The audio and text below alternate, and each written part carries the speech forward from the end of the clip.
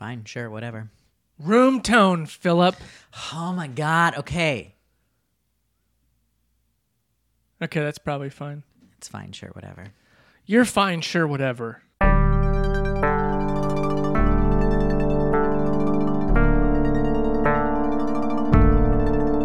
Relax! I just want to look good for the boys!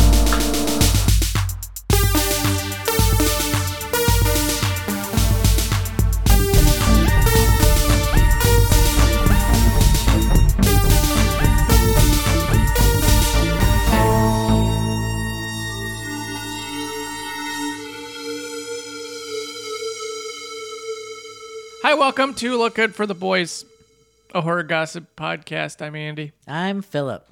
Philip, What? how you doing? You know, I'm doing my best. Okay. We are all... So, I mean, I don't know. I'm not going to say I'm doing my best. I'm doing, something. I don't know what percentage of it is my best. I'm trying. Okay, good. Good. Listener, if you got a minute, you should rate and review us. Yeah, we love those rates and reviews. We do. We love them. They make us happy. They do. You can also follow us on Twitter. At LookGood4Boys. or follow us on Instagram at lookgoodfortheboys, all spelled out. There you go. You can email us at lookgoodfortheboys@gmail.com. You can also text or call me at 61. No, I'm just kidding. Don't do that. Yeah. What are you doing? I want stalkers. No, you That's don't. That's You my absolutely goal do in not. life. I've had is stalkers. to be killed by a stalker. Jesus Christ. That's how I want to go out. You need to figure something out. I mean, I don't want it tomorrow. I don't feel like you get to say that. I feel like a stalker decides. You invite a stalker, and then it's on their schedule now. Oh, is that how that works? That's how it works. Okay. Anyway, listeners who think I'm hot, my address is... No, that's not. Okay, I'm done. Okay. Look, we have a listener engagement episode coming up. Mm-hmm. It's going to be a bonus episode. Yep. We're still taking some submissions for it. I think we've got enough to do a full episode. We have a lot. We kind of have plenty, but keep them coming. Maybe we'll do more than one. Who Yeah. knows? Or we got a lot of stuff coming down the old pipe here coming up, and we're behind. We're not behind schedule, but we're like not as ahead of schedule as we used to be. So we got a lot. That's called being behind. Okay, schedule. so we're just not like missing dates. yeah. Except Except whatever. the dates we already missed. Yeah. So last week we talked about the Jaws sequels. We had some fun. It was Shark Week. Shark Week. We're not at a summer beach house this summer. No, look, with gas prices, we can't really go anywhere. Yeah, I don't feel safe flying since they Yeah. stopped the mask mandates on planes. So we're not going to any summer beach houses this summer. We had a Shark Week from home. Yeah. And I want to address some things because we speculated on the lineage of the sharks in the Jaws movies. And okay, I want to address the great white shark in the room. I did mention that the Jaws shark's name is Bruce. I personally don't like calling him Bruce. It's a dumb name. It's a name they came up with the prop shark for the Right. movie, like behind the scenes. Like that's like saying Roy Scheider instead of Martin Brody. Mm-hmm. Like that. Bruce is the actor. Okay. Yeah. Jaws is the shark. Yeah, agreed. So when you get this Bruce business, it's like, no, that's behind the scenes stuff. And Brucetta. I mean, yeah, those were literally the special effects team's nicknames. for yeah. these. Well, and the shark in Jaws 2, they called it, was it Harold and Fidel were the two names that the crew had for the animatronic sharks. Anyway, this is the Jaws fandom. And then Brucette is the shark in thought it was Jaws 2. Brucetta. Well, Jaws 3 is Brucetta. Oh, okay. And then Baby Shark, which is like weird. Why not call it Little Bruce, or Yeah. Baby Bruce? Why Little it's Bruce. Baby Shark? Come on. And then Vengeance is the name of the shark in Jaws: The Revenge. they got lazy. Yeah. They're like, this not- is Jaws 4. We're Yeah. done. We're done naming these. And the relationship between these, we got a couple things right. So Vengeance is supposedly the son of Bruce and Brucette. And Like I said. okay, well, but except you said that you thought Brucette was Bruce, and then I thought it was just another random shark. We were both okay. wrong. Brucette is Bruce's mate. Okay, I'm sorry. I misunderstood you. So the shark from Jaws 2 is the shark from Jaws 1's mate. Yes. Okay. And then the shark from Jaws 3 is, depending on who you believe, either a completely random shark or Brucette's sister or Vengeance's daughter. Okay. There's this idea, I guess, that Vengeance had a kid and that was Brucette, and then Baby Shark is Vengeance's grandkid. I mean, what I like about that is that it gives Vengeance a lot of reason to go after the Brody family then. Right? 'Cause both his parents and his daughter and whole his family. granddaughter were all killed by the Brody family. His whole family was wiped Yeah. out by the Brodies. So yeah, he has reason to be pissed. Yeah. The Vengeance is like it's Death Wish. You know what? That's canon for me. I'm going with that now. I think they should call him Jaws, Jawsetta, Baby Jaws, and Venjaws. Vengeance. So I just wanted to address that. I just wanted to address our speculation on the family tree of the Jaws sharks and how we didn't look at any of the wiki fandom stuff. But even that stuff's kind of unclear. Yeah, I mean, because I don't think any of it is truly accepted 100% as canon by any one arena. There's conflicting information. Yeah, well, yeah.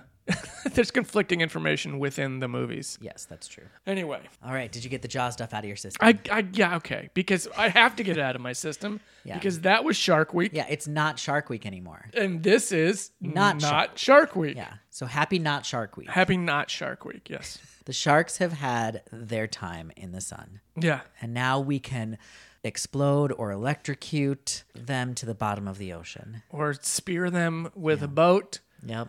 Or have them die in a tide pool that's because it's too small for them. And move on. Yeah, let's move on. So this week we're focusing on non-shark aquatic horror. Yeah, but they're all still Jaws cash-in movies. I don't want to call them ripoffs because they're not. No. But these are all movies that were attempting to cash in on the success of Jaws. Yeah, I was trying to figure out how to say that. I like cash in. Yeah. Because the thing is that influenced, it gives the movies too much credit, and rip-off gives them not enough credit. So cash in gives them just enough. Yeah, because they're not trying to do the same thing. It's not like the Italian movies. Right, where they're complete rip-offs. Yeah. They're very different movies. So, okay, the three movies we're covering today are 1977's Orca, 1978's Piranha, and 1978's Barracuda. Barracuda. Like the song? Dung, dung, dung, dung, dung, dung, dung, dung, Yeah. dung. Yeah, it's a good song. So, okay, before we get into our awards for Not Shark Week, these films are so wild and all over the place and have so much going on that I feel like we, unlike with the Jaws movies, we actually do need to give a direct synopsis. In this, we are going to spoil the fuck out of these movies. I actually recommend you see all three. Because they're they all all- are fascinating They're all films. very interesting movies. Orca is, you can rent it. It's not streaming anywhere for free Unfortunately, currently. but you can rent to stream it. Yeah. And then Piranha is streaming for free on Tubi. And Shudder. Oh, it's on Shudder? Yep. Great. I watched it with commercials for no reason. Yeah, I watched it on Shudder. No commercials. Must be nice. It was pretty nice. Thank you for asking. And then Barracuda is currently, as of this recording, free on YouTube. Yeah. So yeah, highly recommend watching these. And if either you do or don't, we're about to spoil them for you.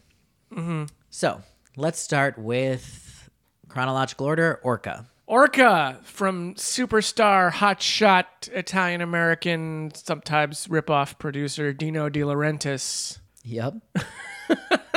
It was directed by Michael Anderson and stars Richard Harris, Charlotte Rampling, Bo Derek, Will Sampson, Robert Carradine. Robert Carradine. And Keenan Wynn. It's one of two movies we're talking about today that has Keenan Wynn. He's also in Piranha. It's also Bo Derek's first film. She actually filmed another film before this, but this was the first one that got released. So, plot of Orca. So you have this fishing boat led by Captain Nolan, played by Richard Harris, who has grand designs to capture something big, to have big game, to bring into captivity. He claims not to murder. At first, at the beginning of the film, he's looking at great whites, but then when orcas kill the great white, he's looking at orcas. And so he and his crew are trying to capture an orca against scientist Rachel Bedford, played by Charlotte Rampling's strong objections. And he ends up accidentally killing the female. Well, there's an orca abortion. Yeah, so he brings the female aboard, who is still alive, but as they're bringing her aboard, she tries to kill herself by ramming herself against the propeller of the boat, which slices her stomach open. So when they bring her on board, her unborn baby falls out. I didn't know that she sliced her stomach open. I thought she was just giving birth at the time, maybe prematurely. I mean, either way, it's not good. Yeah, the fetus comes out of her, and then Nolan freaks out and washes it overboard with a hose. And the whole time we get a shot of. Does the orca have a name? No. I don't think we ever get a name for this. Did the crew have a name for him? Not that's listed in the film? Trivia. Okay. Because I want to give this orca a name. I keep wanting to call him Violent J or Shaggy Two Dope. Because I look at orcas and I'm like, oh, they're the juggalos of whales. I just call orcas juggalo sharks. When I was watching it, I know this is unoriginal, but I just kept referring to him as Big Daddy. Big Daddy. Yeah, that's true. You were calling him that. Sure, Big Daddy. Why not? Or we could call him the Groom. I was... The Groom. Yeah, that's pretty funny. Yeah, because he looks like he's wearing a tux because that's how he's painted. And there's some very Kill Bill-like moments in this. Yeah. Well, it's a revenge movie. Yeah, it's very Not much... to jump too far ahead. So the whole time, Big Daddy the Groom is watching this happen.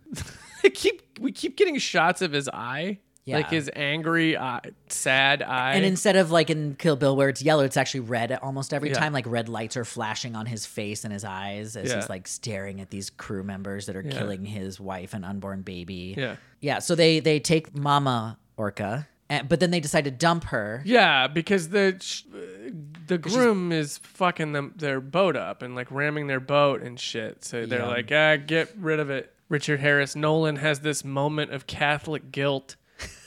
He has a few of those. He has several moments of Catholic guilt. He's a very interesting character. Yeah. And they dump the body, and she's her Big Daddy hole, fin hole. What?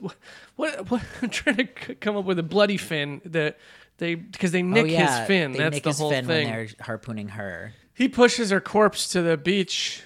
As like to be like, look what you did. Yeah. And that's when, Rachel Bedford, the scientist, gets involved. And I'm going to like summarize this a lot. So the orca starts to like fuck up the town and cause a lot of damage. He causes a bunch of boats to sink. He explodes a bunch of shit. He blows up a building. Yeah. He starts killing the crew members off or like maiming them.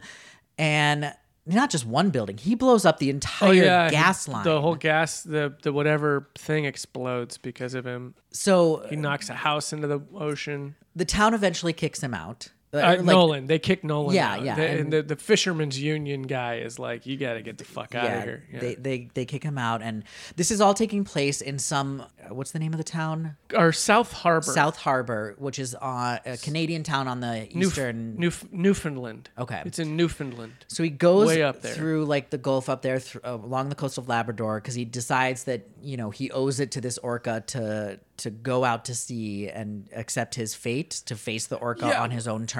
Yeah, the whole thing is that he reads it like the orca is calling him out like it's the Wild West. And right, like we're dueling. Yeah. And Rachel decides to go with for some reason. It's almost like the original Frankenstein, too, in that way. In that he goes up to basically the North Pole, the Arctic, to confront his monstrous creation. Mm-hmm. And Will Sampson, who plays Jacob Umalak, comes with too for some reason because he feels like this kinship with the whale. Yeah. And the whale leads them into like incredibly ice-filled Arctic waters for a final showdown. And, slowly is picking off the crew one by one and ends up, fighting. Nolan actually has this thing where he's like, I want to face the whale on his own terms. Or what does he say? He's like, oh, he wants a fair fight. Yeah. And it's like, what the fuck is a fair fight with the killer whale? Yeah. Between a human mammal land-born. He says that as a whole thing where he's like, I'm not going to use a gun. And it's like, that thing outweighs you by like a lot and has teeth. Yeah, spoiler alert, the fight isn't very fair. No. I do think it's funny too that Rachel's like, he wants to fight you on the sea. And it's like, where did she get her degree exactly? Yeah, I mean, we'll talk about it. Yeah. So that's the premise of Orca. And I mean, since we're there, we'll sum it up. Captain Nolan loses the fight. Yeah, I mean, this is a revenge movie, and the good guy wins. Yep, and the only one to survive this is Rachel, and because she wasn't on the boat when Big Daddy's wife died and the baby. She gets picked up right by a helicopter. At the end. I mean it's implied. It's implied. If we didn't get that shot of the helicopter, it'd be like, well, she's definitely dead too. Yeah, because they're in the middle of. They're like standing on these like floating. What do you call those? Like the drifts, like ice drifts. Yeah, they're like flows of ice or whatever. Yeah, among a bunch of icebergs in the middle of fucking nowhere, northern Canada. Yeah, no boat. Yeah, the boat sinks. You're gonna die here, lady. But then you just get this shot of like the sun setting and a helicopter flying in to be like, oh, I guess she lives. Yeah. Okay, moving on to 1978's Piranha. Oh man, Texas. We go from Newfoundland to Texas. Yep. And here we have the story of science gone wrong. This movie's so good. So we have an opening with Barbara and David breaking into some unknown facility. This is the first movie I've watched for this podcast in 2 weeks that doesn't open up underwater. Like the rest of these movies, it's all like underwater footage of scuba divers or fish swimming. And now it's like, oh shit. Like it was kind of jarring. Yeah, we start in the quote unquote mountains. Yeah. They're out hiking in the woods. Yeah. And they come across a government facility. They break in. They find some random pool and decide their best bet is to go swimming. Yeah, and he even said, like, he gets his clothes off before he's like, what if it's sewage treatment? And it's like, yeah, that's exactly what I would be thinking. Like, you broke in. There was a sign that said no trespassing. This is a body of water that's clearly man-made, that's got, like, a bunch of, like, treatment-looking things around it. That's fenced off, and she just pushes him in. Yeah, Barbara's response to him saying, what if this is sewage, is to push him in. Barbara, you asshole. I mean, okay, in all fairness, I think you would know at that point if it was sewage. Yeah. But still, there's no way that water is healthy. No, safe. There's nothing about it that would be, like, I would not, you couldn't pay me to get in there. No. Barbara and David are so dumb. Yeah. If this didn't get them, something else was going to very shortly. So they die. They get eaten. Yeah. There is no universe where Barbara and David live to see 30. No. Like, it doesn't exist. No. So then we cut to Maggie McCune. They call her like McGowan, and I'm like, that's spelled McCown. I don't fucking Just call her Maggie. Well, her name's Maggie, whatever. Yeah. She's a skip tracer. Yep. So she has been hired to find Barbara and David. Mm-hmm. And she goes to this area of Texas and recruits drunk, traumatized Paul Grogan. Paul Grogan, who, I mean, one of the first things he says in this movie is, "I got scotch, gin, bourbon, and tequila." So he Paul gets delivered. But he literally says that when Jack, this is the second movie we get Keenan Wynn in. Says, like, he's doing this whole thing where he appreciates all the stuff he has, and then he's like, what do you got? And Paul's like, I got scotch, gin, bourbon, and tequila. Paul's got a problem. Yeah, he's got a big problem. Yeah. And he continues to have a problem all the way through the end of this movie. Yeah, Paul's not doing okay. Paul's not going to do okay, probably. I mean, I will tell you, even though he does survive this, at the end of this movie, his daughter fucking brings him his booze in his canteen. Yeah, that shot of her walking around with the canteen, and it's like, oh, it's like, this is not the first time she's going to be telling this story medicine. She's going to be saying this in a room full of people with chairs seated around her in a circle. Yeah, for sure.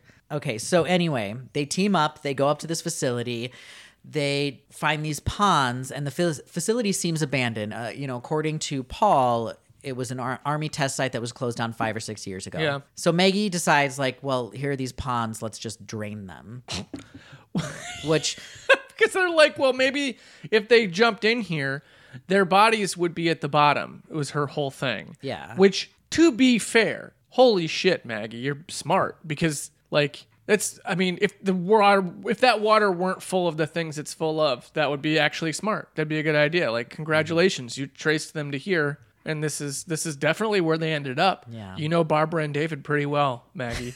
You got them figured out. I know she's actually good at her job. Look, Maggie's awesome. Yeah. Maggie's one of my favorite characters ever. She's so so great. fucking weird. Yeah. This movie also like moves at her pace at times. Like it's like she takes the movie and the movie tries to keep up with her. It's pretty interesting to watch. So meanwhile, Kevin McCarthy pops up as Dr. Robert Hoke. God, does anyone play crazy paranoid as well as Kevin McCarthy? And No. the answer is no. The answer is no. It's So he has a great. breakdown trying to stop the draining Yeah. because he knows what's in these waters. Spoiler alert, in case you haven't guessed, it's piranha. It's Piranha, the title of the movie. Yeah. I like how differently everyone in the movie pronounces it too. Piranha. Piranha and my favorite is Barbara Steele. Piranha. Piranha. Piranha. She's, we'll get to her. Yeah, we'll get to. Okay, so he is subdued and the pond is drained. And then he tries to steal their Jeep and crashes horribly because, hey, don't drive concussed is my recommendation. Yeah, this is the first stolen vehicle, I think, in the movie. There are a lot more.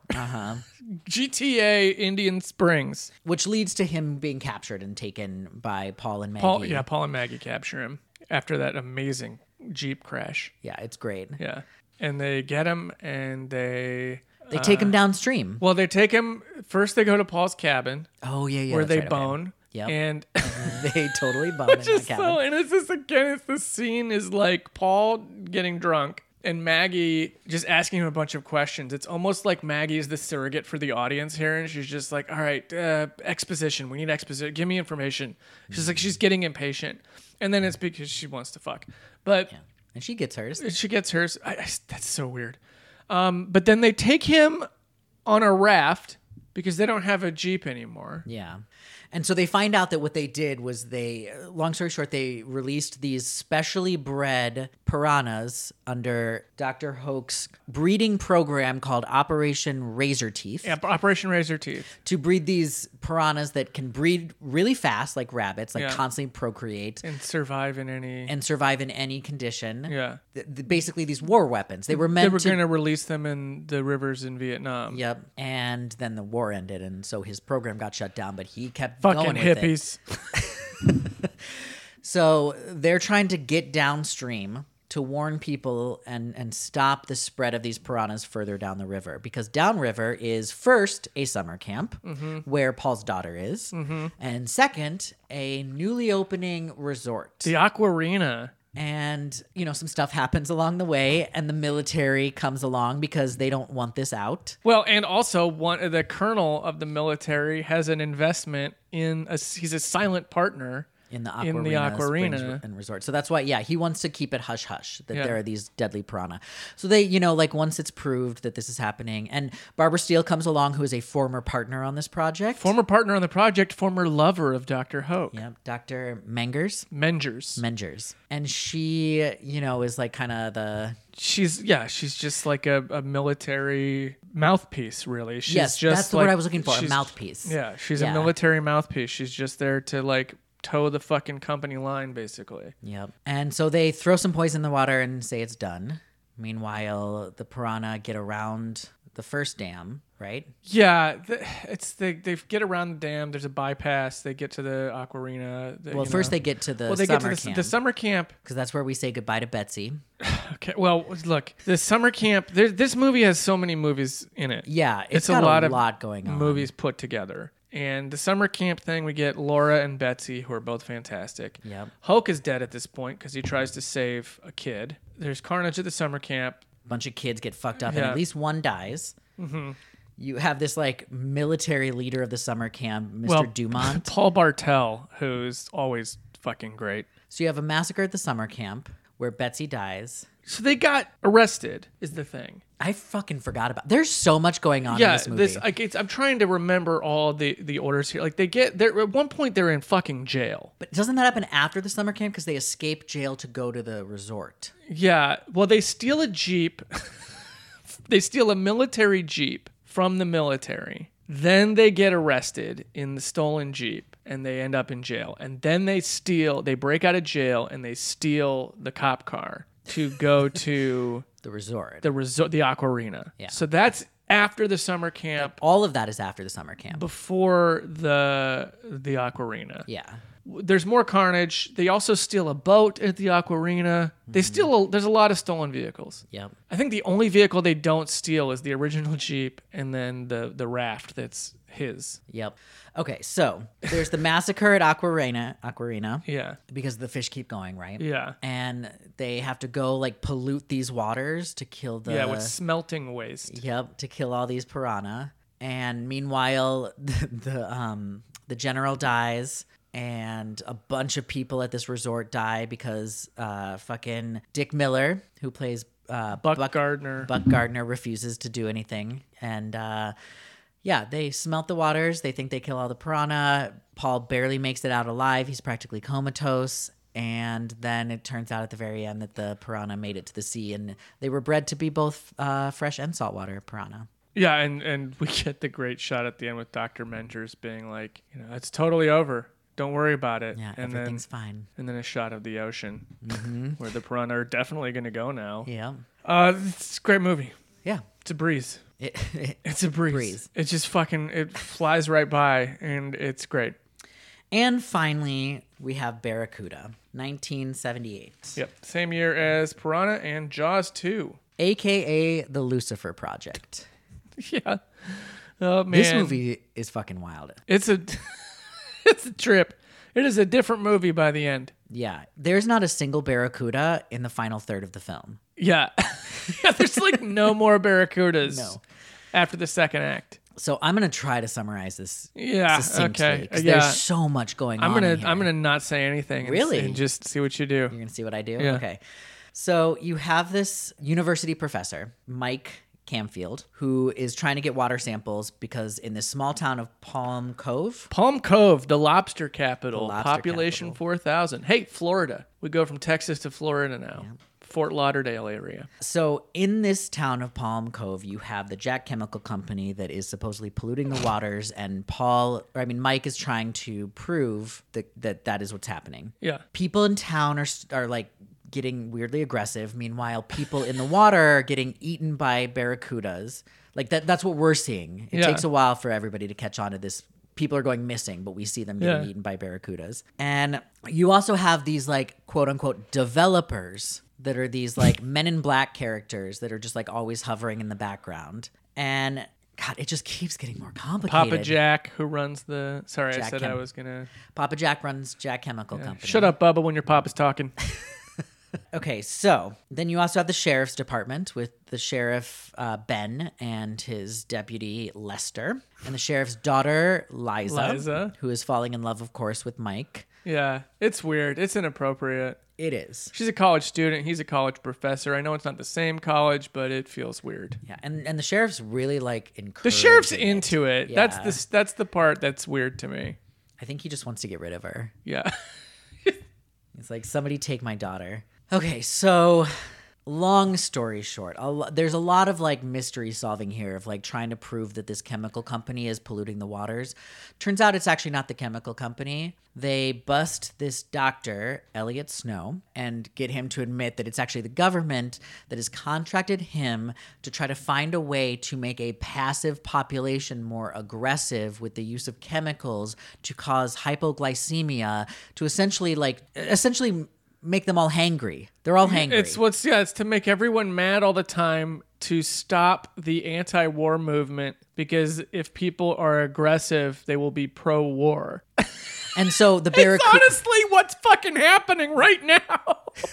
I mean, you're not wrong. Barracuda, the Lucifer Project, called it. So once they realize that the barracudas are just the aggressive man-eating barracudas are a side effect of the Lucifer Project, the focus gets shifted to actually calling out and trying to stop the government from doing this. Like there's this shootout between like two government agents and the sheriff and Mike, and they think that they can actually win this. Yeah, good luck. Yeah, right? Like, you've lost. Yeah. And spoiler alert, they do. Yeah. Because it's the government. Yeah, it's the government. And as Dr. Elliot Snow says at one point, after the government kills his daughter for knowing too much, after killing the reporter and the photographer, Dr. Elliot Snow says, at some point, the government will control everyone. Yeah, it's the government. They'll control us all someday. My favorite is when he tells the sheriff, who's behind it. The sheriff goes, Mike, the government doesn't go around killing people. And Mike just looks at him and he goes, oh, you're right. Okay, so that's our movies. That's Barracuda. That's Barracuda. Okay, before we get into our awards, Andy, I have a question for you. Oh, yeah? Yeah. Which of these creatures do you think tastes the best? I'm pretty sure it's illegal to eat orca, so that probably is the best tasting one. Definitely the fattiest. Yeah, I don't know if it's legal to eat any of these things. They're probably all some form of endangered or limited, right? Like, I don't know. I just assume any animal is at this point. I mean, the earth is endangered. Yeah, I mean, we're all, yeah. Have you ever eaten piranha? I have eaten piranha. Okay. Yeah. That doesn't surprise me. What? Why? Well, you're a worldly person. You go places. I don't know. They don't taste very good. No? No, they taste like sad, shriveled up whitefish. Like cod. Oh, like if a cod got sad and stopped eating, that's what piranha tastes like. That's disappointing. Piranha is depressed cod. I would expect piranha to taste like angry cod, which I would assume would taste good. Yeah, I've never eaten angry meat. I mean, unless you count piranha. Maybe angry is Anger just a tastes small, bad. Yeah. a small taste of sadness. You know, you want things to be seasoned with fear, not anger. Yeah. Yeah. I don't know. So yeah, anger tastes bad. I don't know what barracuda tastes like, and I certainly don't know what orca tastes like. You could have told me that you've eaten both of those, and I'd be like, yeah, it checks out. But I feel like out of all of them, orca would probably taste the best. Yeah, I can see that. I bet now I want to try barracuda. Okay, but seriously, let's talk about these creatures. What about them? I don't know. Do you find them hot? What? No, they're animals, Philip. Fuck, marry, kill. No, we're not. I'm not playing. Look, I still feel bad about getting talked into playing Fuck, Marry, Kill with the sharks from Jaws. Well, even though I was imagining myself as a shark. You know what the problem is that now I cannot stop imagining myself as a shark, and I'm having sex dreams about other sharks, and I'm a shark. This is not true. I don't know why I said that. I mean, that sounds like something you need to take somewhere else, not here. I mean, you started it. Oh, it's my fault. Yeah, you're like the head vampire. Okay, so I kill you, I stop having these dreams. you marry the orca, you fuck the piranha, you kill the barracuda. I'm not even That's just what you do. I'm not humoring you on this. Okay. Honestly, though, let's talk about these creatures as threats. Okay. Before we do that, I just No. want to say, what do you mean no? You can't say we're going to do this and then before we... No, go ahead. Thanks. Thank Okay, you for I'm sorry. allowing me to do my thing. So in Orca, the professor scientist Rachel Bedford has a whole presentation on orcas. And while we were watching this, we were both like, this doesn't sound right. Yeah. She's making a lot of wild claims. And not just in that presentation. She continues throughout the movie to say things about orcas that start to get to the... Like, they border on, like, conspiracy talk. Like, she says things like... She starts talking about the orca at one point, like it's like using human psychology on it. Like talking like a therapist about someone who's, you know, grief has caused them to have negative impulses. And like, well, you can't give in to the negative impulse. You got to set a boundary with this orca. Yeah, and she that's literally just weird. says, if he's anything like a human being, what the whale wants isn't necessarily what he should have. Yeah. It's just like, well, he's not like a human being. But she said at the beginning in her presentation all these crazy things. So. Yeah, like she says things like the whale, an orca's brain is more complex than any other brain on Earth. She says that when they talk, when they make noises, that their noise has 50 million pieces of information in it. Sorry, I gotta hold on. I'm a whale and I'm downloading. She says that they mate for life. She says that orcas will always remember humans and will... Oh, yeah, like they're crows or something. Yeah, like will hunt them down to the ends of the earth if they have revenge against them. Like, it's a lot of wild claims. Yeah. It all seems to serve the plot of the movie. Yeah. And you really do wonder, like, how much of this is true? Is any of it true? Most of it is not true, actually. What specifically? Well, their brain is not that complex. Okay. I mean, it is complex. They're very intelligent creatures, but it is not the most complex brain on the planet. No. It's one of the biggest, but biggest doesn't mean complex. And she has this like chart where like She does show the big brain. Yeah. It's like bigger, but also has a lot more folds in it Yeah. to suggest that like it's more complicated, but it's not. Also, their sound is fascinating. Actually, Orca language is really fascinating, but it is not full of 50 million pieces of information. I feel like you're dancing around the thing that everyone wants to know, which is are orcas monogamous? Like, No. are they poly? What's up with these orcas? Did they read The Ethical Slut? What's up? So orcas are super slutty, especially the men. They do not mate for life at all. Orcas are matrilineal. So the pods, the families are headed by the women, and the families tend to stick to the matrial line. Gotcha. And the men will go off and just fuck whoever. Okay. But yeah, men are super slutty. What a surprise. Yeah, right? Yeah. So the idea that, you know, a male would be super upset or angry that one of his mates that he had a baby with was killed is, I mean, maybe he would. I mean, but it would still be shitty. I mean, I feel like you can be ethically non-monogamous, you know, and still then go get revenge for one of your partners who's been murdered. Yeah, that's true. Yeah. But they don't Like- mate for life. Like, no matter how slutty I am, I wouldn't just be like, oh, you killed so-and-so? Fine, I'm okay with it. Yeah, right. I'm moving on to the next one. I have 3 babies on the way already. Yeah, no. Speaking of, the other thing that I think is a wild choice to make for this movie is I was trying to look more into what orca fetuses look like. And Well, I okay.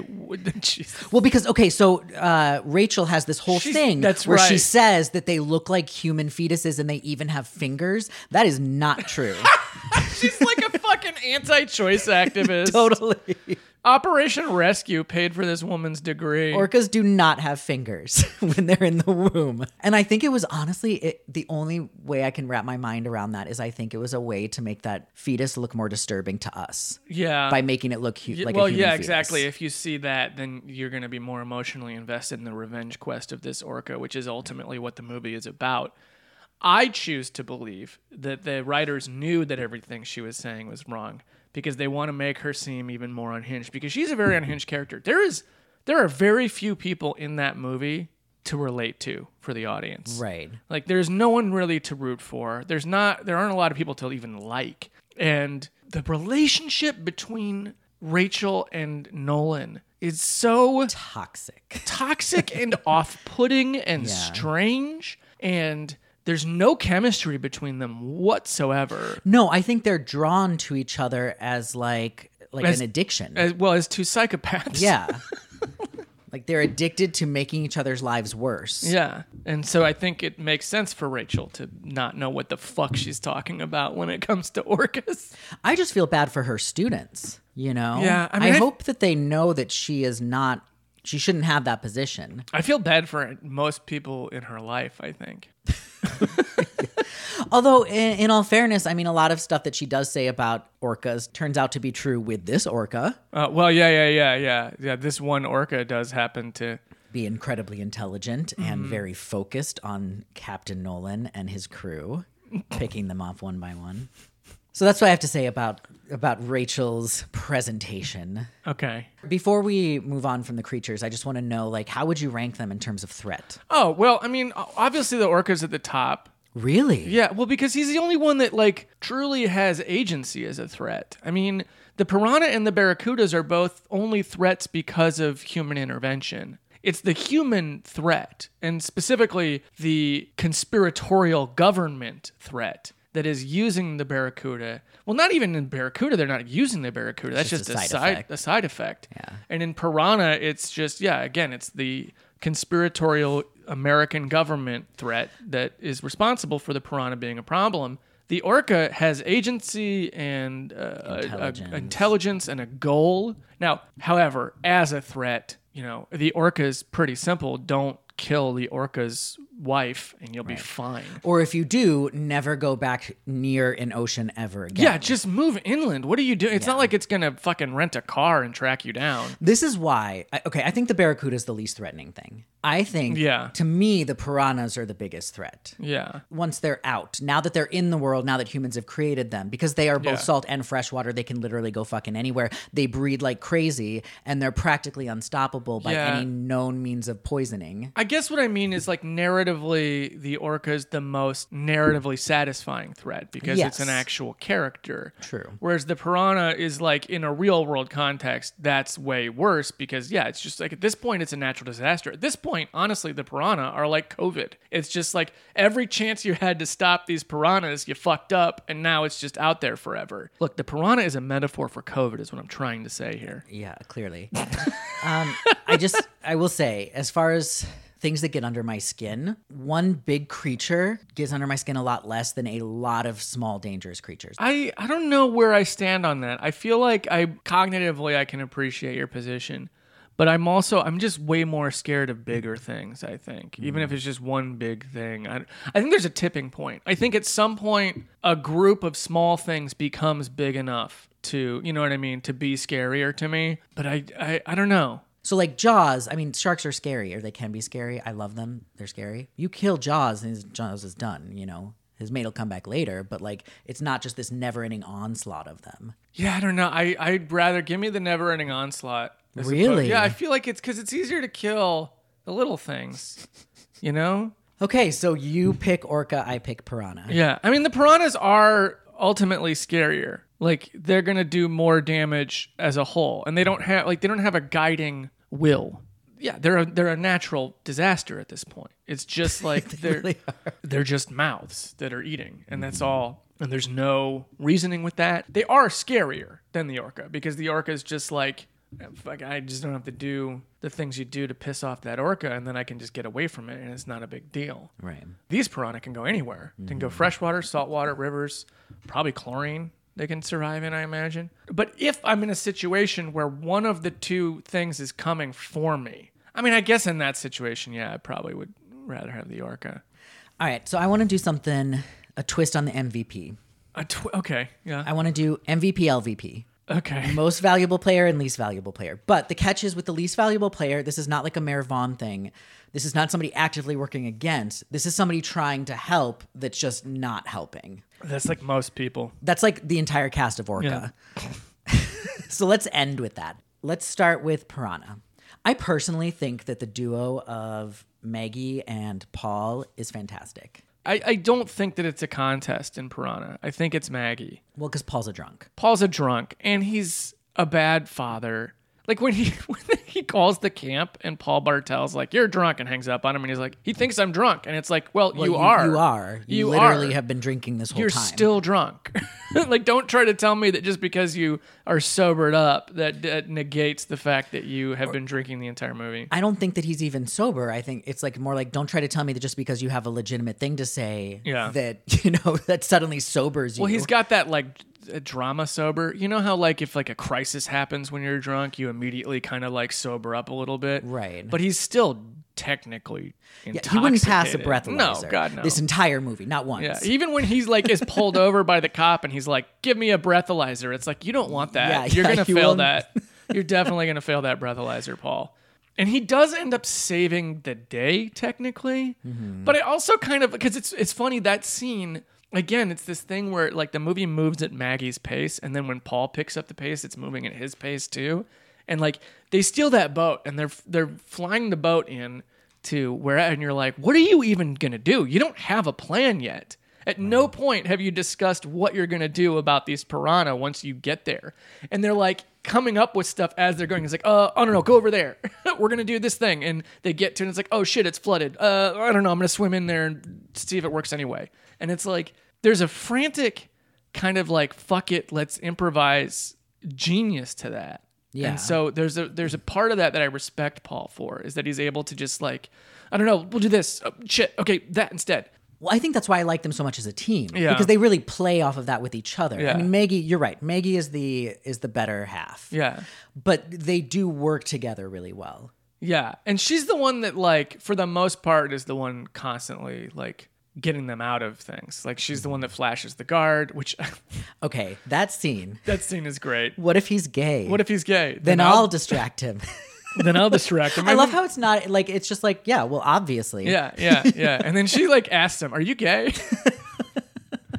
And then she's the one that gets him out of jail. She's the one that does the Mo Schneider trick and breaks him out of jail. What's the Mo Schneider trick? Where she floods she like kicks the pipe God, out. I love that. Yeah. And it works. And then she's like, maybe I should have bribed him first. I think that's why I love her so much, is that she comes across as kind of like a little ditzy, a little kind of all over the place, not quite grounded, but she's actually incredibly resourceful and really good at her job. Well, in that moment, she plays up the like men underestimating women thing, because she's like, I don't know how to turn the sink off. Can you help me, big strong man? You know, Right. like.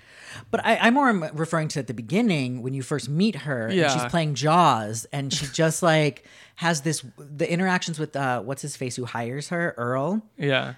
You know, it almost seems like he's like second guessing whether he should have hired her. Yeah. You know, Well, because she's a city girl. That's Yeah. That's his whole thing. like, don't worry, I'm 2/3 bloodhound. Yeah, but like in that moment, I was like, I don't think you can do this job. To be fair, she is the one that fucks up and sets the piranha free. Like, that's her call. Yeah. So in a way, she's also LVP, because the whole reason there's a threat is because she does a dumb thing. True. So okay, so Maggie is both the MVP and LVP. Yeah, I'm going to say she's both. I like that. Yeah. I appreciate that. Yeah. I think that does Maggie justice. Yeah.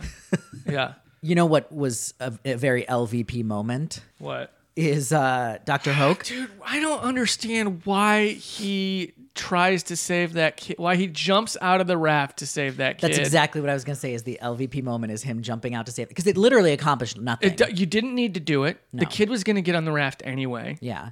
He was going to make it. In fact, if anything, he got between the raft and the canoe. Yeah, he made it take longer. Yeah. And also, in his death, he attracts the piranhas to come and bite the fucking raft apart, because it's his blood from his hand hanging off the raft So yeah, that causes them to come. LVP, because he actually made the situation worse for everybody. Yeah, and it makes it honestly, like, until later when they're trying to convince Dr. Mengers to like be on their side, they're like, oh, in the end, Hoke was trying to help.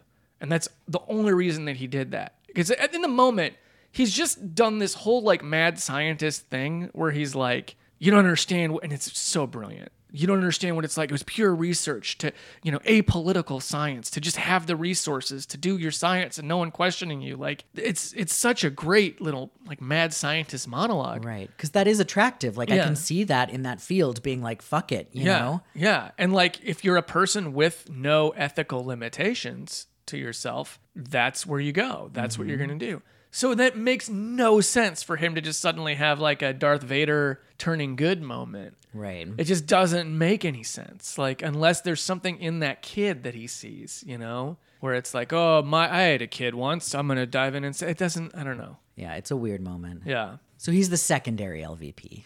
I mean, that movie has a lot of LVPs. Yeah, well, Paul Bartel. What? Paul Bartel's character, the summer camp director. Oh, yeah, true. I mean, and then it has mostly just people actively working against. Yeah. I also, I like Susie. Susie's another kind of MVP because she's a final girl. Mm-hmm. She's like a little final girl with training wheels. Like, yeah. Oh my God, she is. She's like Final Girl Junior. Yeah. She's Little Final Girl. little final girl. Yeah. Yeah, and because she has that moment, she like sees something wrong. Yeah, she like feels it. She knows it's not she okay. has that final girl like vigilance and worry. Yep. But then she like comes to her own at the end and like actually grabs that raft and takes it out. I think it's hilarious that she rafts past all of these dying kids to get to the Well, counselor fuck those friends. kids. They were shitty to her. Right. But like that scene where she's rafting past them, like literally a bunch of screaming, bloody kids, and she's just like moving on. Save the counselors. Betsy's death hurts. I love Betsy so much. I think Betsy and What's Laura. her first name? Laura Dickinson. Dickinson. Yeah. Laura and Betsy are such a great duo. They're so great for Susie. Laura and Betsy are amazing. I ship them, first of all. Oh my God, yeah. They're absolutely, like, that scene where they're going to go skinny dipping, I'm definitely reading into this, but, like, I think Betsy has a crush on Laura. For sure. And I think Laura was like leaning in. Yeah. She was like, well, maybe. Like, she's getting letters from that boy she likes, but, like, Betsy's there. Right, like if what's his face hadn't fucking got in the way. Paul Bartel, yeah. I can't, Mr. Dumont, yeah. But that scene where they introduce Laura and she's just like trying to like help Susie get over her fear of swimming and you know she's just so great, and she's like the bubbly nice, and then Betsy's kind of like she's telling that ghost story. The scene where she's telling the ghost story is amazing. Of course, and of course you love that. The ghost story she's telling, it sounds like an Italian horror movie. It's so dark fucking weird. Yeah. And weird. Yeah. It's like not kid appropriate. No, it's definitely not kid appropriate. But also, I love that they're kind of this like yin yang with helping Susie, where like it's Betsy who tries to like fake the injury, right? Yeah, With it's Susie? Betsy. Betsy tells Susie to fake an injury. Yeah. And then it's Laura who's like trying to like coach her, Yeah. you know, but both of them are very gentle with her. Yeah. You know, they want to work with her. Yeah. One of my favorite shots in this movie is Betsy's death. And I actually read that Roger Corman, who produced this, had made them reshoot it because he wanted it to be bloodier.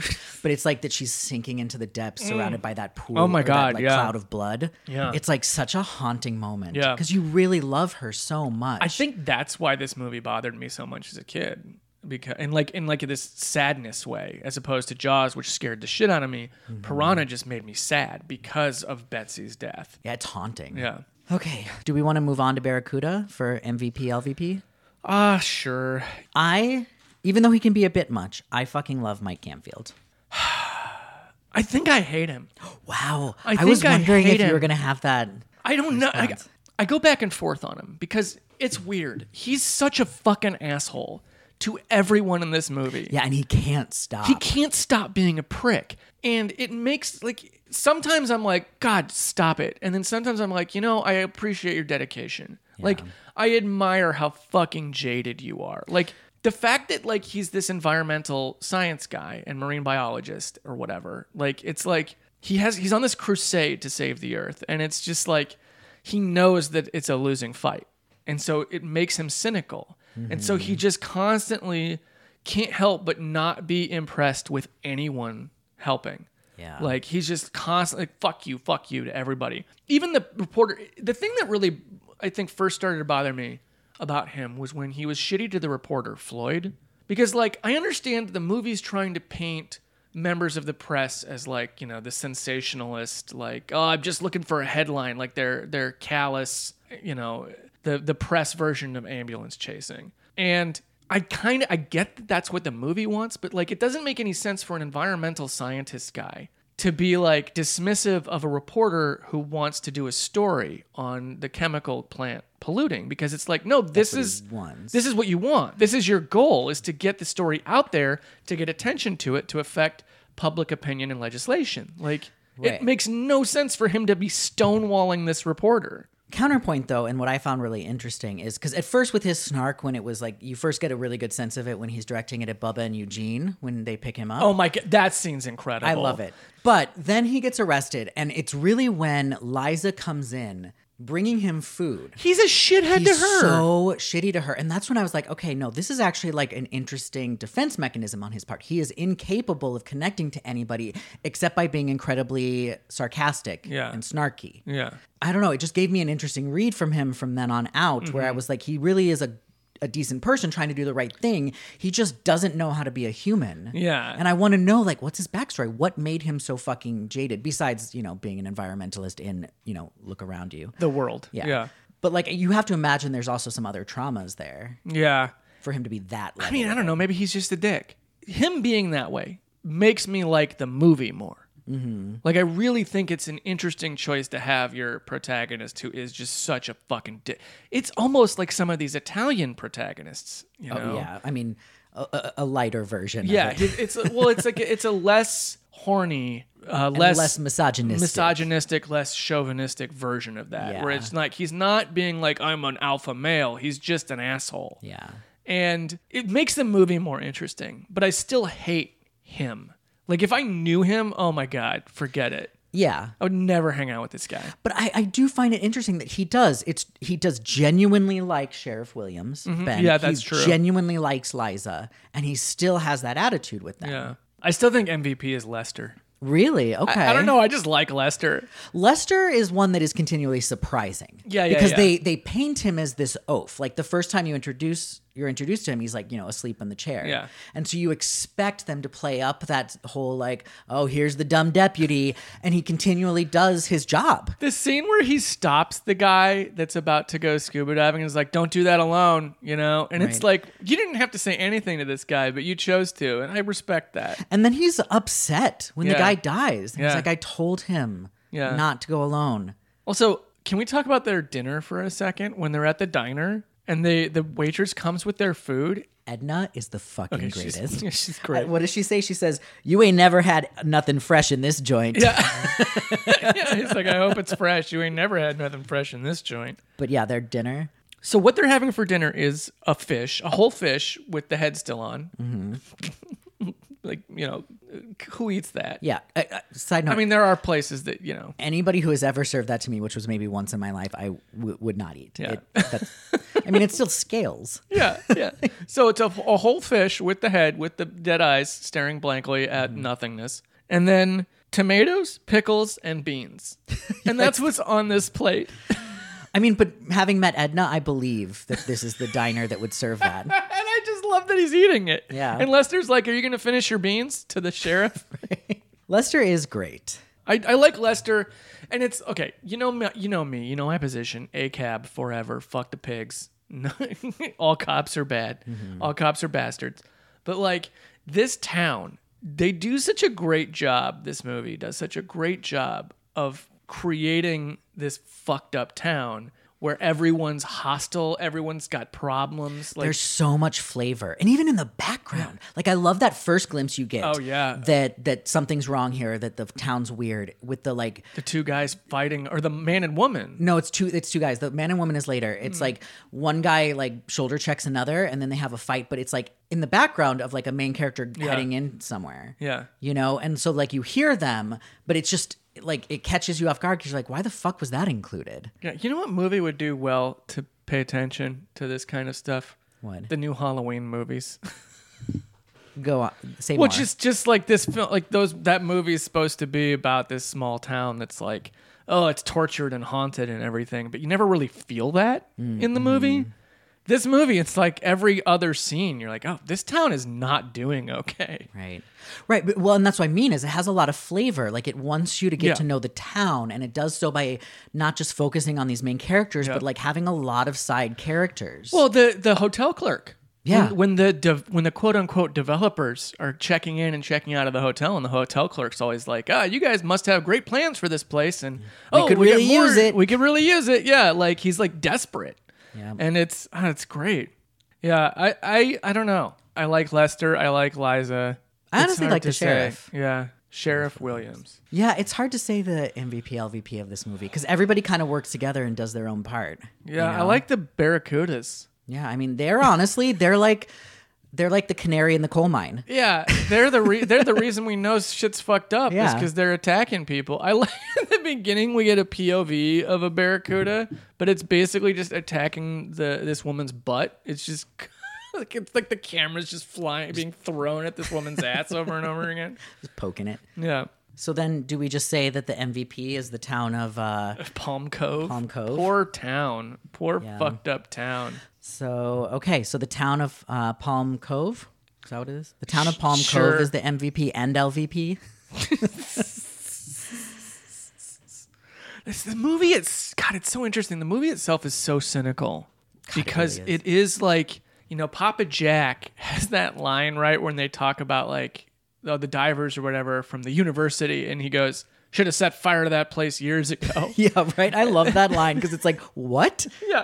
And the whole reason this experiment is happening is because they want to combat the anti-war movement. The government is trying to make people angry so that there's not a strong anti-war movement can't take hold. So in a way, the MVP of Barracuda is the anti-war boomers, the hippies, the protesters. Yeah. Okay. Should we talk about Orca? Sure. I don't think there is an MVP in Orca. I think it's the whale. Actually, yeah, you're right. I think it's the orca is the MVP. I mean, he accomplishes all of his goals. yeah, he gets everything done. Yeah. Everything he sets out to do by the end of the movie, he has done. Look, this movie is Death Wish, but with a killer whale instead of Charles Bronson. Like, straight up, that's what this is. Like, it's a revenge story where all of the humans are either complicit or actively villainous. Yep. And poor Annie. Poor Annie gets her leg broken and then bit off. Yeah, right. I don't know. Nolan's a very fascinating character, but we'll talk about him in another section because he's definitely not MVP. I mean, I think you're right. It's the Orca is Orca, MVP. yeah. I think that the LVP is Rachel. Yeah. Because I think that she thinks that she's trying to do the right thing. Yeah. But Rachel's fucking nuts. The crazy thing about Rachel is that she even acknowledges that she's nuts. Like, she acknowledges that she's saying the wrong things, that she's switching her motivations, that she doesn't understand why she's doing the things she's doing. Her monologues, her voiceovers are like that of an unhinged person. The thing she says to Nolan when it's like, oh, we're together or whatever, when he comes into the room and she's lying down and it's like, come, I'll warm you. That's a really weird thing to say to somebody. Mm-hmm. She's a problem. Yeah. You know who else is LVP though? Probably is Jacob. If there's a Dick Halloran in any of these movies, it's Jacob. Right, because he shows up and you think that he's he's gonna help, and then he just dies in the dumbest fucking way possible. Right. Yeah, he's the one that's like, well, you got to go out there. The whale wants you out there, so you got to go out there. And it's like, what? I don't. Well, that's the thing. Is like both Jacob and Rachel are these outside voices. They're not a part of this revenge plot, but they seem to be like wanting desperately to be a part of it in a way that doesn't make any sense. And the recommendations that they're giving and the choices that they make are just actively working to make the situation worse. Yeah. You know, or the same. Like, they could have not been on that boat and it probably would have gone the same way. Yeah. And they kind of don't ever, like, what's it he wants to do at one point? Nolan's like, I want to explain to him in English. I want to talk to the whale and apologize to him and tell him it was an accident and that I didn't mean it. And then maybe he'll leave me alone. Mm-hmm. No one has any good ideas in this movie. No one. There are no relatable characters in this movie. Right. Honestly, another candidate for LVP is Ken, Robert Carradine's character, who shows up at the beginning, falls into the water, then disappears. Yeah, right. And then comes back, and you're like, oh shit, Ken's back, and then fucking dies. Yeah. And literally does nothing. Does nothing. Why is he even there? You know who actually probably the MVP is besides the orca, if we're having to pick a human MVP? Mm-hmm. It's, what's his name? The head fisherman? Is it Al Swain? Al Swain, the head of the Fishermen's Union. Yeah. Yeah. Because he does everything he can to protect his town. It's fascinating because he's almost positioned at first as like a Mayor Vaughn type character. Right. But it's like, no, he's the one he's our Martin Brody here. But it's just, this is a movie about a bunch of Mayor Vaughns and one Martin Brody. Yeah. But ultimately, I think he's runner-up for MVP. Well, yeah. Because ultimately, he doesn't affect anything. The orca is the MVP. The orca is the MVP. So, since we've already brought it up, do we want to give Mayor Vaughn awards? Yeah. I mean, Barracuda's got a number. That's the thing. All of these movies have several candidates for a Mayor Vaughn award. Okay. Barracuda has Papa Jack and Dr. Snow. And then my favorite, The Government. I mean, the thing about Mayor Vaughn, though, is Yeah. that Mayor Vaughn is a accidental villain, not an intentional villain. Well, I don't know if I would go that far. I would say that he's not the source of the problem, but he's Right. the one making the problem worse Right. And preventing... directly impeding Yeah. any progress to be made in solving the problem. So I think that removes the government in this case of Barracuda, because they're the ones that are actively... Yeah, they're the shark. Yeah. The government is Bruce in this scenario, is Jaws. Dr. Snow, I think, is an interesting character, but I don't think that he's eligible for the Mayor Vaughn. Why? Well, because he, again, is like working on behalf of the government. Like, the choices he's making are conscious and he knows what he's doing. Like, he is creating this problem. I mean, I think Vaughn knows what he's doing too. He just doesn't know that it's the wrong thing. It's in the same way that Dr. Snow thinks that what he's doing is right. Right, but he is a branch of the government. He knows this project like he is the head of Project Lucifer. I mean, yeah, okay. Because Right. the real threat of the movie isn't the Barracudas It's the government. necessarily. Yeah. So I think Papa Jack is probably your best Mayor Vaughn in Barracuda because he's doing the choices he's making of collaborating with the government to cause these problems. He doesn't really know or seem to care much what the government's doing. He's just Yeah. collaborating with them for his own profit and Yeah. gain. Yeah. Snow, I still think Snow is eligible, but I think, yeah, you're right. Okay, so then who would you nominate in Piranha? Oh God, pick somebody. Okay, so I'll tell you the candidates are again the government, and in this case less so than in Barracuda. Agreed. More I would say more. The government is more Mayor Vaughn in Piranha than in Barracuda. Agreed, because they're not necessarily at this point. They've abandoned the project. It's really Yeah. Dr. Hoke that's continued the project. Yeah. They're just trying to cover it up so that they don't look bad and don't Yeah. have to deal with the fallout from it. Yeah, and even Dr. Hoke is a candidate because, like Mayor Vaughn, his whole thing is just like passing the buck. You know, because he even says, he's like, oh, you want to talk about murder? Talk to the politicians. They're the ones that started it. I'm just a cog in the machine. Right. Like that's the thing. Piranha's so great because the whole thing is just about passing the buck. It's about, Literally it's not my fault. everybody. It's not my fault. It's somebody else's fault, and that's everyone's doing. Speaking of passing the buck, Buck Gardner, who is such a fucking fascinating character, and Dick Miller is so perfect to play this. I was so excited that he was in this. The fact that he's like a fake Texan and says shit like, you have my word as a Texan, and then schmuck. Like, Dick Miller, the least Texan person on the planet, maybe. Like, from the Bronx, the child of Russian Jewish immigrants, but in a 10-gallon hat and a bolo tie and a big belt buckle. Just this fake Texan guy. He's great, and he's like a carny historian. That whole thing about him putting the detail about him putting this aquarina together from pieces of different, like, carnivals, but like he has a love for it. He loves that pig, that swimming pig. He loves that swimming pig. It's so fascinating. So he's a Mayor Vaughn candidate because he's the one that's like constantly just like, there's no problem. What are you talking about? and like literally hanging up on Maggie. Literally hanging up on Maggie. And then obviously Dr. Mengers. Yeah, well, then Colonel Waxman Okay. from the military. Speaking of Colonel Waxman, I want to give a very quick side award as the Shade Award, Best Shade. Oh, And this was one of my favorite stupid moments cow. when that woman comes up to him at the Aquarina Resort and says, "Oh, General Waxman, it's been so long." And he says, "It's Colonel, ma'am." And she goes, "Oh, Colonel? Still? I can't imagine why." That's like such... She gets the award, right? Yes. Yes, okay. Because that's such great shade. Yeah, Oh, yeah. Oh, man. it's wonderful. That's like I love so that. genius. I love that. And that it's that kind of flavor To I his also love. face. Yeah. Like, I can't imagine why. I can't imagine Colonel why. Still? She's so great. So vicious. But yeah, so Colonel Waxman, Dr. Menger. The cops, the state trooper guy that arrests them for sure. And yeah, here's the thing. Dr. Mengers, I would be like, she's low-key the Mayor Vaughn here, but she's more malevolent than Mayor Vaughn. Yeah, in fact, she's probably one of the most malevolent people in this movie. Yeah. Because she knows. She knows. And she's like, no, there's nothing to worry about. Mm-hmm. Like, oh my God, she's chilling. And Barbara Steele. And maybe part of that is that it's Barbara Steele. It's Barbara Steele. Like, yeah. she gets under my skin, man. Yeah. Yeah. The interesting thing about the Mayor Vaughn Award for this movie is that, yeah, every single person in this movie has a different motivation and is trying to gain something or, and so many of those motivations are actively working against solving this problem.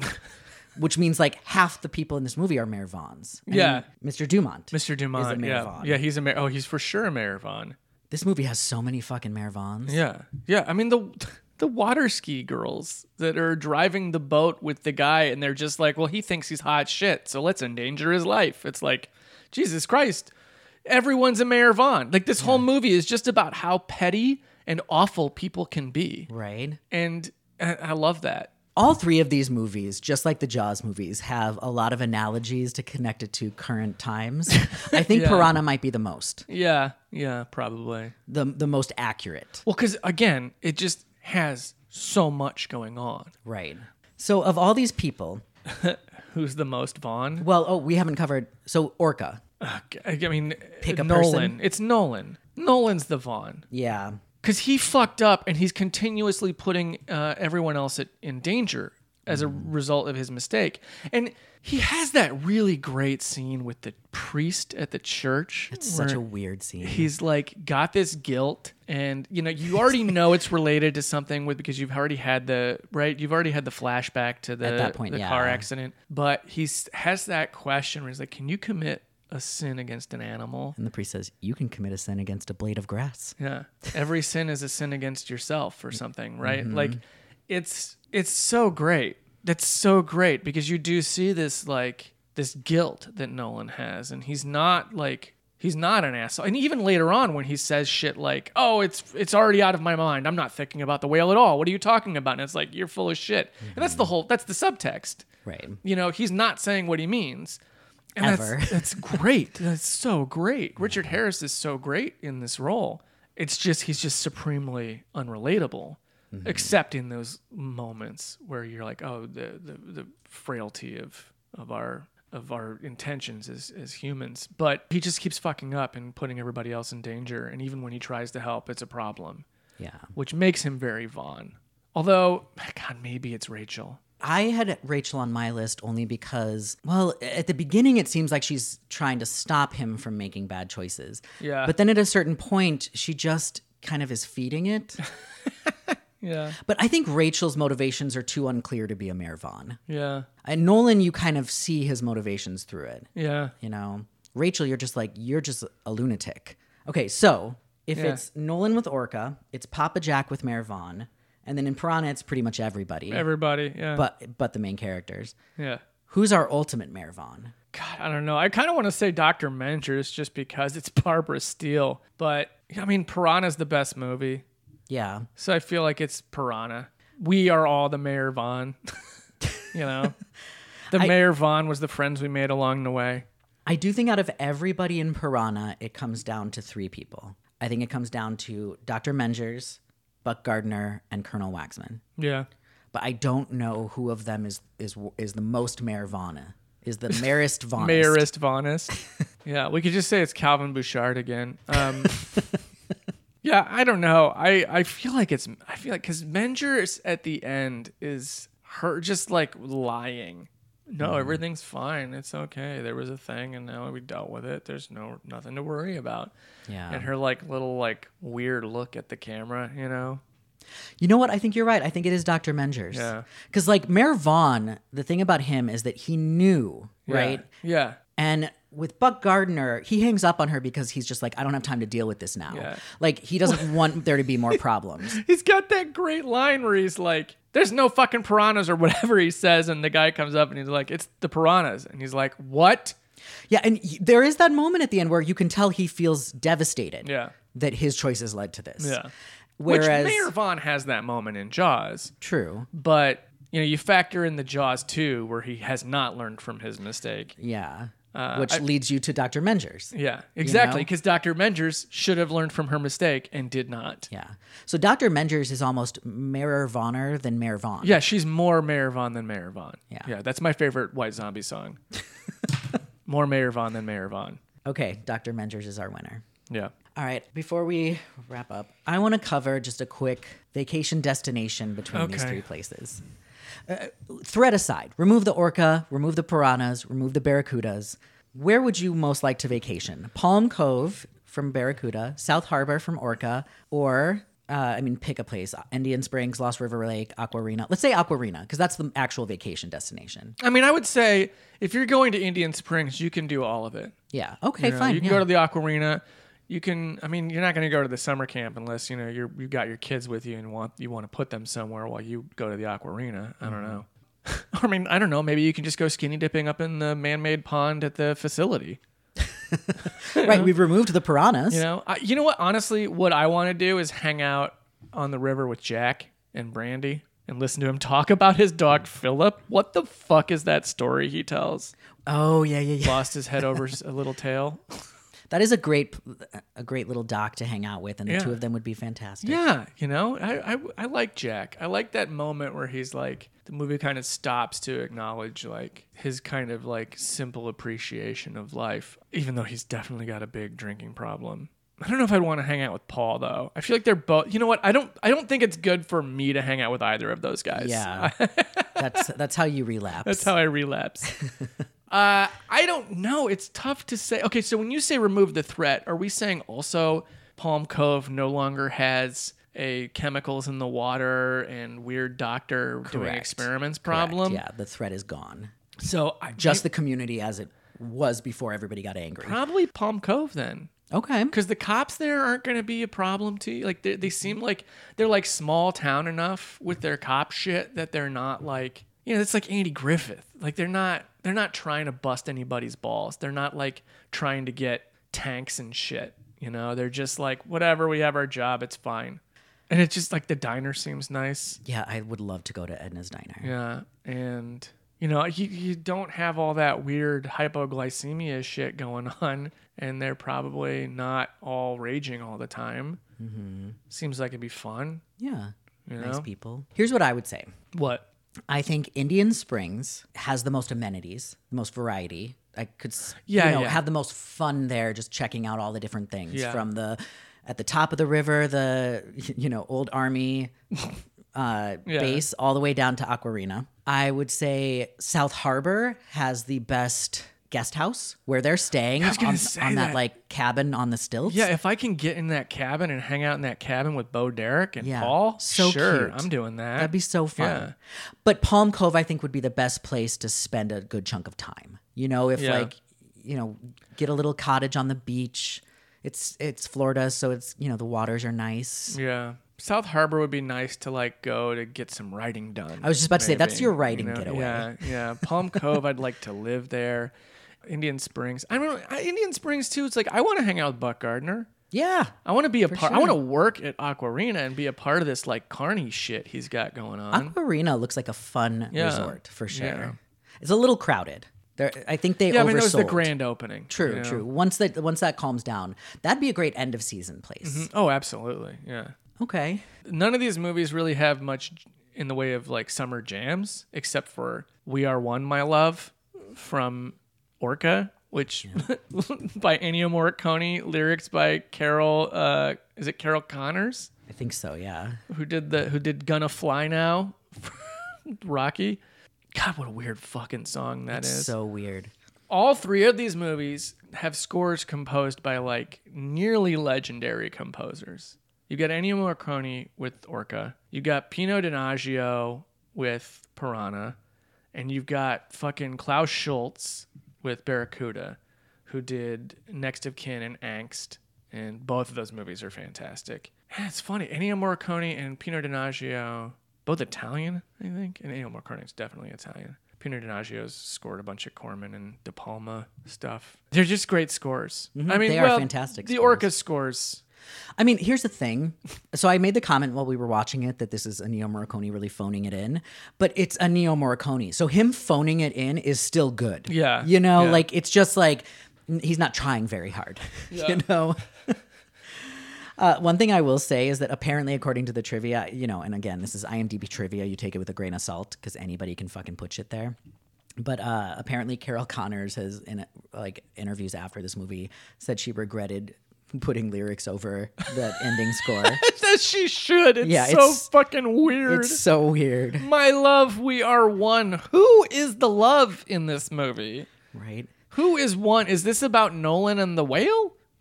The scores in, I mean, Donaggio and Morricone have their own thing going on, but they're also very kind of very string heavy approaches to it. Whereas Klaus Schultz's score, the score for Barracuda is really interesting because it's like all this electronic music. It almost sounds like it doesn't belong in this movie, but it's really interesting, and I don't know. It's just another thing that makes the movie really fascinating. It's a Fort Lauderdale regional movie. It's not about Barracuda at all. Yeah, again, I mean, I know I already said this, but the entire final third of the movie doesn't have a single barracuda, and the final half only has severed barracuda heads. Yeah. The barracuda attacks are done before you get to the halfway point of this movie. Yeah, which is kind of a shame because the attacks are all really cool. Like they do Piranha does this better. The fake fish and then gore stuff, but Barracuda does have disembodied limbs and mutilations and like skeleton limbs and shit going on in it after the attacks. But Piranha does do it like way better with the dental drill sounds and It's so weird. the gore, and of course that movie has fucking stop motion animation creature by Phil Tippett. Let's talk about that lizard for a second. Oh my God. That's such a weird aside. They originally, I guess, wanted it to be a thing that kept coming up in the movie and getting bigger and bigger and bigger because Joe Dante's a huge Ray Harryhausen fan. Right. But they just didn't have the money to keep messing with it. Yeah, I read that, and then at the end it was going to be like Godzilla size. Yeah, like a giant. But what I love is that even though they didn't have the money for that, they still kept it. Yeah. Oh my God, I love that they kept that. Yeah. It's so fantastic. And It's Phil so weird. Tippett, just great. And you got Chris Walas doing effects, doing prop work, and Rob Bottin. This is one of Rob Bottin's first jobs. All right. Well, I think we've covered our non-Shark Week. Yeah. Or not Shark Week. Not Shark Week. All right. Andy. Uh-huh. Bye, good luck. Think there's any way to pull the plug on this thing? Let's get wet. People eat fish. Fish don't eat people. All right. All right. Bye, good luck. TTFN.